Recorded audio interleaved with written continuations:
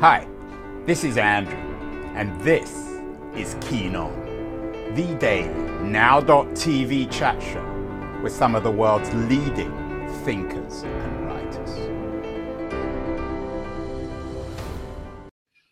Hello, everybody. It is Tuesday, November the 7th, 2023. I've always loved having astronomers on the show. We've had Martin Rees, the astronomer royal, I think, in the United Kingdom. He's an old friend of mine. He's also the author of On the Future, Prospects for Humanity. Last time he was on the show last year, he talked about the limits of science and why the universe might be too complex for humans to ever understand. My guest today is another astronomer, a US-based one, David Helfand. He's been on the faculty at Columbia University for 35 years. And he has an interesting new book out. He's been trying to trace the history of the universe through atoms. He has a new book, The Universal Timekeepers, Reconstructing History Atom by Atom. He's joining us from New York City. David, I'm guessing you know Martin Rees. Is he right that we don't have all the information to make sense of the universe?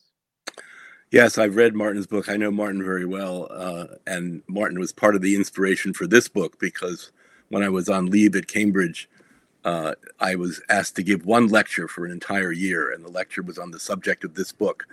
And every time I've seen Martin since, and that was 25 years ago, he's brought up the topics that I discuss in the book, so he really liked it. We certainly don't have all the information we need now to understand the universe. We understand 4.5% of it. The other 95.5% is mysterious in two levels of mystery. There's the dark matter, which we're quite confident exists as some form of mass that has gravity. And then there's dark energy, which we don't understand at all. So we're a long way from understanding the universe. Whether it is in fact too complex for us ever to understand, I think that's a hard question to answer. And what's your sense? My sense is we will understand it to the limits of our ability to understand it, and I'm not sure we'll know if we don't understand something beyond those limits. Yeah, so I'm sensing not a great deal of optimism there. I'm a big admirer of Italo Calvino's book, Mr. Palomar, about a man who was always looking out at the world through telescopes. What does it take, David, to make an astronomer like yourself or Martin Rees? Are you always looking? Well, I actually am not fond of being on isolated mountaintops and staying up all night. So I actually use radio telescopes and X-ray telescopes. Radio telescopes can observe all day, and X-ray telescopes are in orbit around the Earth. And so one can use them anytime one wants to. But certainly it's a subject, perhaps more than any other in science, that's driven by observations. We're far too unclever to figure out what's there a priori.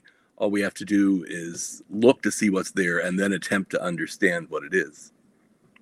Is there a degree of irony, David, in the fact that you and as an astronomer in this new book are looking at atoms? As the book suggests, they are unfathomably tiny, at least for us humans. It takes 15 million trillions of them to make up a single poppy seed. So how can you actually look at them? Well, we've gotten very clever at that, and we can not only look at them and count them, but we can look inside them and use their internal structure in the service of forensics to understand history. I think it's very related to astronomy because astronomy is unfathomably large distances, times, and masses, and atoms unfathomably small distances, times, and matter. It's just being comfortable with things that are very far removed from anything we can actually appreciate with our limited senses. David, I was never very good at physics at school, so treat me as an idiot, as the idiot that I actually am. These are so small, these atoms. I think I can understand that. But why do they matter? What is so essential, so foundational about atoms? So the Greek word for atoms was atomos, and it meant uncuttable. It's, say you have a piece of wood and you cut it in half, and you cut that in half, and you cut that in half. It's not crazy to think that you'd get down to some smallest unit that was the smallest possible particle of wood. This was just philosophical speculation, of course. They had no way of making measurements as we do today. And we now know that wood is actually made up of molecules, which are combinations, very specific combinations of individual atoms. And we also know that atoms are not uncuttable because we can deconstruct them and pull their pieces apart and examine them. But nonetheless, that's what it comes from. It comes from the smallest possible unit of a substance. We are speaking with David Helfand, the author of The Universal Timekeepers, Reconstructing History, Atom by Atom, one of the most ambitious, certainly titles of a book I've ever come across. David, so what you're saying is that there is nothing beyond an atom. Well, beneath an atom. Beneath an atom, yes. Well, there is, because atoms are made up of several components. There's a negatively charged electron or set of electrons that orbit around a positively charged nucleus. The electrons, as far as we know, are the smallest things that we can find. But the nucleus is very complex. It's made up of particles called protons and neutrons, and those are made up of particles even smaller still called quarks. And we can both observe nature and in our laboratories deconstruct these, poke them, probe them, excite them, de-excite them, and as such we can understand their history and use them as tools to investigate our history. Your book is called The Universal Timekeepers. And you've already acknowledged that we don't know everything about the universe. We may not know that much at all. It's hard to know for sure. But are atoms universal? Would you find atoms in the farthest reaches of the universe, or is this something we simply don't know? No, in fact, that's precisely the point. We do find them in the farthest reaches of the universe, and we can measure their structure by the way they interact with light. And the atoms there are precisely, and I mean to 8 or 9 decimal places, precisely the same as the atoms that we find on Earth. And so they are, in that sense, universal. Everything in the universe out to 13.81 billion light years, which as far as we can in principle see, because that's how old the universe is made of exactly the same 94 atoms that exist on the Earth. So when you're reconstructing history atom by atom, you're not reconstructing history of Henry VIII or George Washington. It's a different kind of history, isn't it? Well, there's many vignettes in the book that play to different timescales of history. So, for example, the Vikings coming to North America. We now know to the month when the Vikings arrived in Newfoundland and set up their camp, which they had for a few months before they went back to Iceland. And we know that because the sun in 993 AD had an enormous outburst that sent all these high energy particles to the Earth. They interact with the atmosphere and produce radioactive isotopes of carbon, carbon-14, and beryllium, beryllium-10. Now, trees breathe in carbon from the atmosphere and suck up beryllium through their roots. And so each ring of a tree is a marker of what the environment was like in the year that ring was added to the tree. And we can look at the wood that was cut down and used to build the shanties that the Vikings built. And we can count the rings from 993, because that's the ring that has this excess of radioactive isotopes because of the solar flare. And we now know that it was in the summer of 1021 AD, exactly 1,003 years ago, that is the year that the Vikings landed on Newfoundland. It's astonishing. You note in the book that the universe was created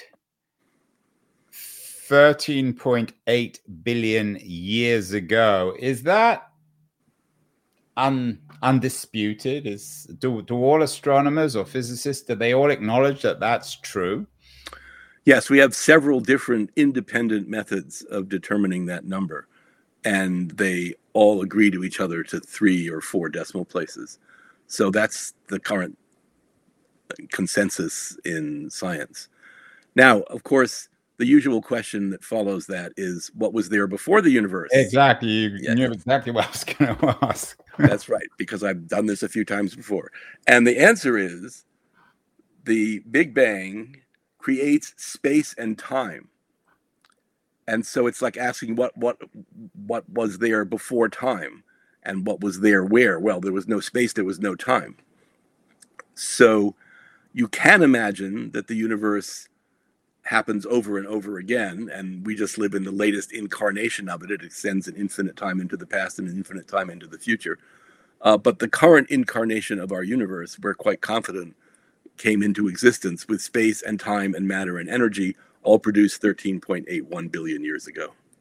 You've heard all the questions, David, so I don't suppose I'm going to be able to surprise you with anything.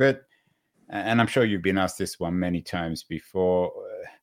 Do we have any reason to believe that we in the universe, this particular universe that was created almost 14 billion years ago, that we're just a sideshow, a footnote to a footnote to a footnote within something unimaginably, infinitesimally larger, more complicated?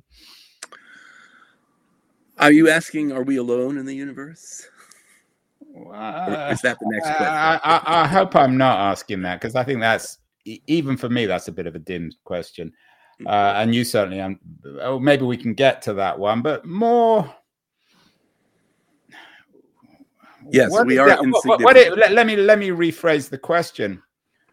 What is your sense of the place of the universe in this bigger thing that existed before it or after it or between it or alongside it?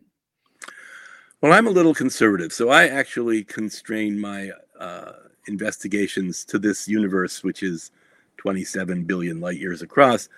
It's enough to keep me busy. Many of my colleagues, however, believe in the multiverse, including Martin Rees.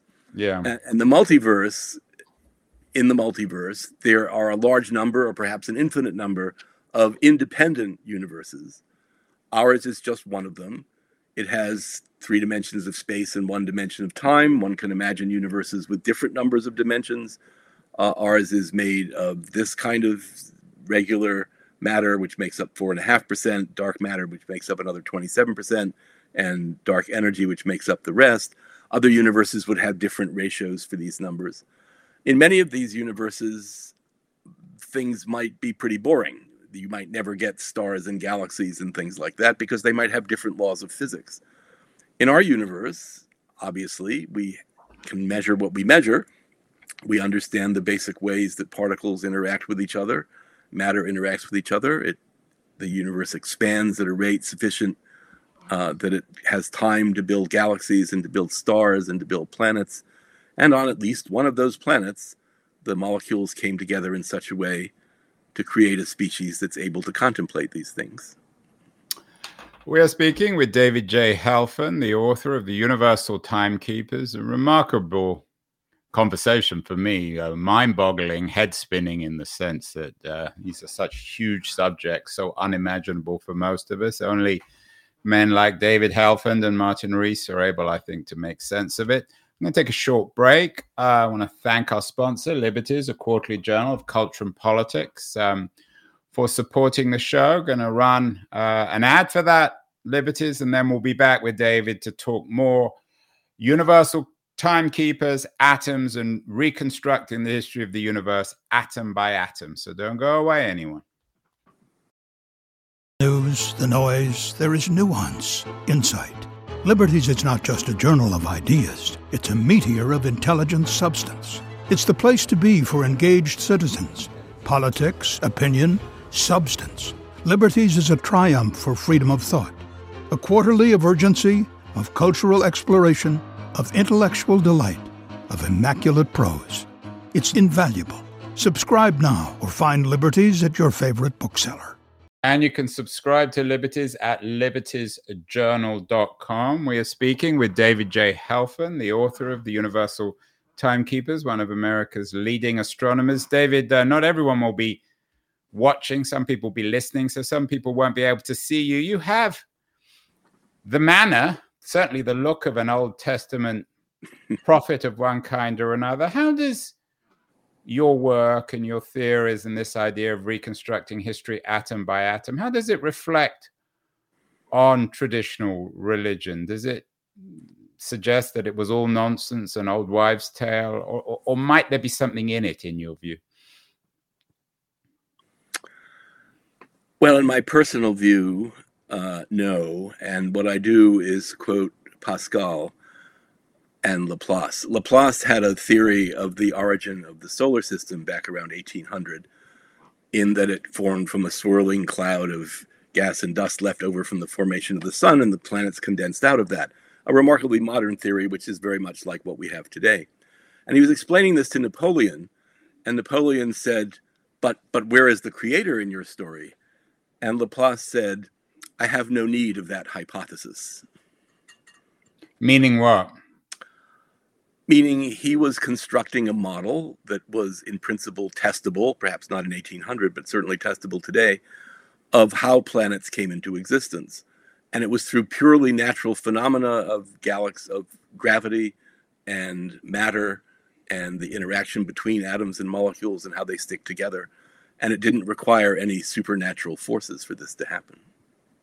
I've talked to Martin about this. Martin, I don't think is, like you, much of a believer, but there is a certain, I don't know if I'm using the right words here, metaphysical quality to the kind of investigations you do, isn't there?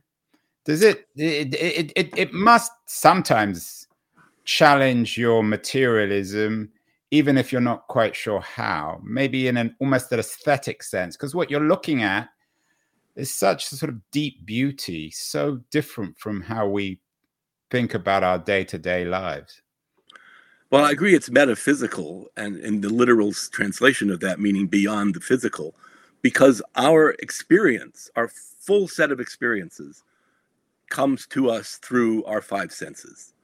So the range of colors we can see, for example, are limited, enormously limited, by the three chemophores in the cone receptors in our eyes, so we can see colors from the violet part of the spectrum to the red part of the spectrum.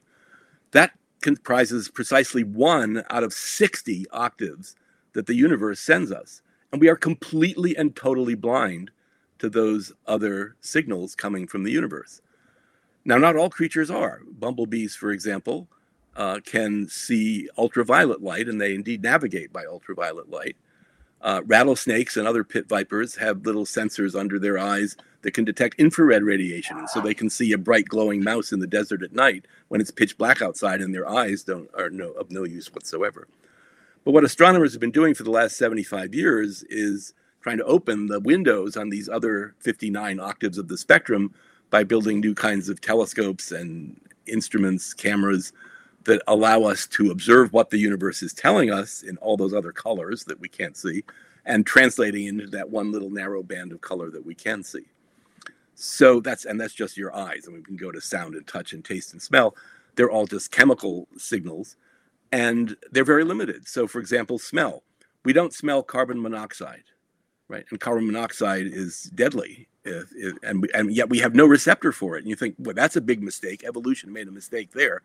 But no, it didn't, because over the first 300,000 years of our existence on Earth, there was no source of carbon monoxide. There were no car exhausts or gas stoves or anything else, the way people die of carbon monoxide poisoning these days. And so there was no evolutionary advantage to being able to smell the molecule carbon monoxide, and therefore we can't. So we're completely blind, or in this case, smellless, to that experience. So the things that we study, both on the tiny scale of atoms and the large scale of the universe, are indeed metaphysical and beyond our physical experience of the world, but they're not beyond the ability of our mind to probe, and that's what's interesting.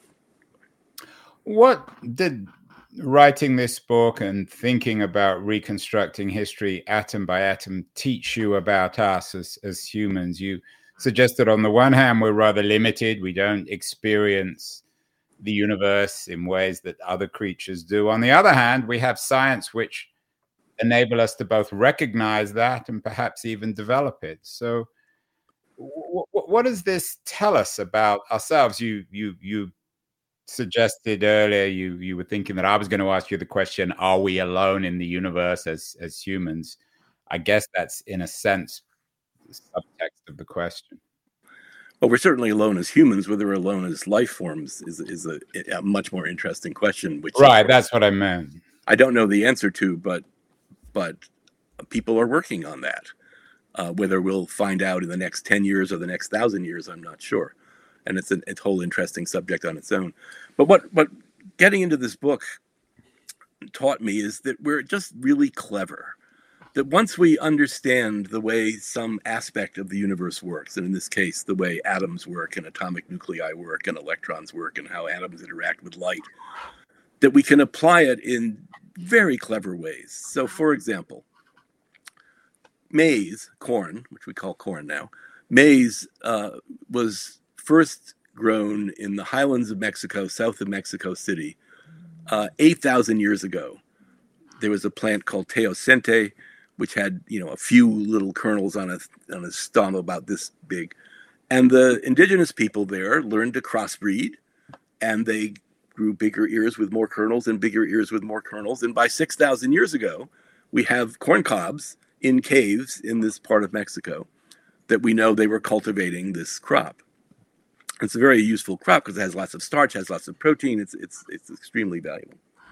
But it turns out that corn breathes air and starts its photosynthetic process in a way that's slightly different from all the other plants that grow in temperate parts of the earth.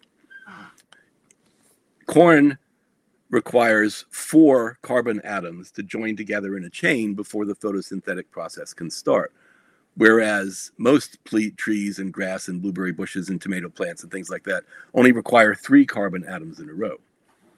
This means that the so-called C3 plants discriminate heavily against the heavy isotope of carbon, carbon-13, because they only need 3 carbons, and they just snatch the 3 fastest ones and put them together, and they're all carbon-12s, normal carbon. But C4 plants, like corn, are a little more patient because they have to wait for 4 carbon atoms to line up, and so they take a little more of the carbon-13. And then, of course, that means the plant, the corn, has more carbon-13 than things like blueberries. But that means that if you start eating corn, then your bones have more carbon-13 than if you just eat blueberries. And so by using this technique, we can track the migration of the cultivation of corn from south of Mexico City to New England over the course of several thousand years as different tribes of indigenous peoples learned to cultivate corn and to put it into their diet. And so, for example, in Ohio, we have skeletons, which we can date with carbon-14, so we know exactly when they died. And we can look at the carbon-13 to carbon-12 ratio. And for thousands of years, there was none. There was no corn in the diet. And within less than 100 years, it went of corn in the diet. So we can reconstruct the history of agriculture in all of North America. And that's just one example. We can do this all around the world with other plants as well, by simply inquiring as to what the exact atomic composition of in this case, the bones contain. Some people might be listening or watching, Dave, and thinking, if we're really that clever, why are we destroying the planet? Why are we killing off all the other species, or seeming to kill off many other species? How can you explain global warming and all the threats to the environment and the destruction of our flora and fauna? What does your book teach you? Perhaps warns us or perhaps encourages us in terms of reconstructing history in the context of our current environmental crisis? Well, in fact, the way we are aware, scientifically aware, if not yet politically aware, of the seriousness of the global warming crisis is from reconstructing the history of the planet over the last several 100,000 years and seeing how, as carbon dioxide goes up and down in the atmosphere, and we can measure this very precisely by analyzing the little air trapped in bubbles of Antarctic and Greenland ice caps, we can reconstruct the temperature history, the precipitation history, and the climate around the world by looking at these things. And that's how we know that when carbon dioxide goes up, the temperature of the Earth goes up. This has happened naturally in the past on timescales of tens of thousands of years. It's happening now on the timescale of tens of years, and that sudden shock to the system is not likely to be good. I think what it tells us is that science is, has a very limited scope in some sense. It doesn't deal very well with human beings. It deals really well with the material world. And we've learned to apply a whole sociology, not just a set of techniques, but a whole sociology to advance our understanding of the way the physical world works. We have been far less successful, and I think most scientists don't even try to understand the way the social world works. And this was not a problem for the first 300,000 years of Homo sapiens existence on the planet. It's only a problem now because there are 8 billion of us. There have never been 8 billion of any large mammal on the planet or dinosaur or anything else in the past. And it's the stress that we're putting on the finite resources of the planet because of the large population that is making all these problems like the mass extinction of species and the global climate change come to the fore. You said science doesn't deal well with human beings. How well do human beings deal with science? Well, recently, I must say that's pretty depressing too. We live in a world of alternative facts, and everyone seems to think that democracy means that everyone has the same right to their opinion of what the world is like.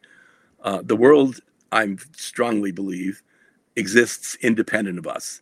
There is a real, actual, factual, material world out there, and we can either choose to investigate it and attempt to build models to explain it and predict it, and predicting the future, of course, makes one's life easier, or we can just settle into our own individual interpretation of the way reality is that has no connection to the real material world. And unfortunately, a lot of our society is in that mode these days. Yeah, your last book was called Survival Guide to the Misinformation Age. Right, yes. Survival Guide to the Misinformation Age. And one of the things that I guess intrigues me or worries me is, on the one hand, you're not alone in analyzing our own age as the misinformation age, particularly when it comes to science, COVID, global warming. We've done many shows on that. And on the other hand, we have these remarkable tools that you're manifesting in your new book, The Universal Timekeepers, that allow us to reconstruct history atom by atom so that we can be fairly sure about the $14 billion history of the universe. How do these things exist side by side? There's a certain surreal quality to it, isn't it? Well, the thing I think that we're leaving out here is that the organ that we have that allows us to investigate the universe atom by atom is a very complex organism. There are 100 billion neurons in a typical human brain. Each of those neurons has 1,000 to 10,000 connections. And as a consequence, it's capable of remarkable things. And we're not even close to understanding how it operates. And of course, how it operates depends on how we interact with each other socially, politically, economically, and in every other way, as well as in the scientific way. So the scientific approach uses one feature or a set of features of the way the human brain functions. But most of the time, even scientists aren't using that part of their brain. They're interacting with people the way everybody else interacts with people, and they're developing ideas and forming opinions and forming misinformation and spreading misinformation the way anyone does. We did a show with a Columbia University colleague of yours from the neuroscience department who argued, and I don't think he's alone in making this argument, that the human brain is the most complicated thing in the universe. Is there some truth to that? And what does that suggest about us? someone has given this thing, which is more complicated than anything in the universe, but as you suggest, we barely scratch the surface in terms of its potentiality. It's like having an Aston Martin or a Rolls Royce and driving it at about 0.5 mile an hour. Well, it's certainly the most complex thing that we know of in the universe. I wouldn't go so far as to say it is the most complex thing, because there could be lots more complexity out there that we don't yet understand. I mean, under the ice in Enceladus and Europa, the moons of Jupiter and Saturn, there could be complex life forms living there, let alone we extend to the 100 billion stars in the galaxy and the several 100 billion galaxies in the universe. But it's certainly the most complex thing we know about, and the most complex thing we attempt to study. And, compared to watching a black hole eat stars 10 billion light years away, that's really trivial compared to trying to understand the way a signal pathway works in the brain. You talked about the multiverse. Is it possible that someone's having a game with us and that they've given this remarkably complicated instrument that we don't know how to use and that we're being watched? I suppose it's possible. Scientists like to think everything's possible until proven otherwise. And since I can't disprove that, I'd have to say it's possible. It wouldn't be my first hypothesis. What would be your first hypothesis? It's all chance. It's all chance. Yes, exactly. And that you and I and our 2, 3, 8 billion other human beings, we've all been given this thing that we barely know how to use to make nonsense and have Twitter and Facebook and the metaverse and wars, but also brilliant scientists like you and Martin Rees. Well, yes. I guess I'd have to say that I do believe it's all chance. And a good example of that, also from the book, is the fact that our molecules, our amino acids, are all left-handed. So, your right hand and your left hand can't fit in the same glove. They're basically identical to each other, but they're mirror images of each other. And some molecules come in mirror images as well. And all of the amino acids in all of the life forms on Earth, from a bacterium to an elephant to a human, are left-handed. You might think, well, that's pretty weird. How did that happen? Well, it had to be one or the other, right? Right-handed or left-handed. And when we look at meteorites, which come from the primordial material out of which the solar system was made, we find they have amino acids. They have one of these 20 basic building blocks, or many of these 20 basic building blocks of all proteins in life. And they have an excess of left-handed ones. And my late colleague Ron Breslow showed that if you start even with a few percent excess of left-handed over right-handed and put them in solution, you quickly run away till the molecules all formed are left-handed.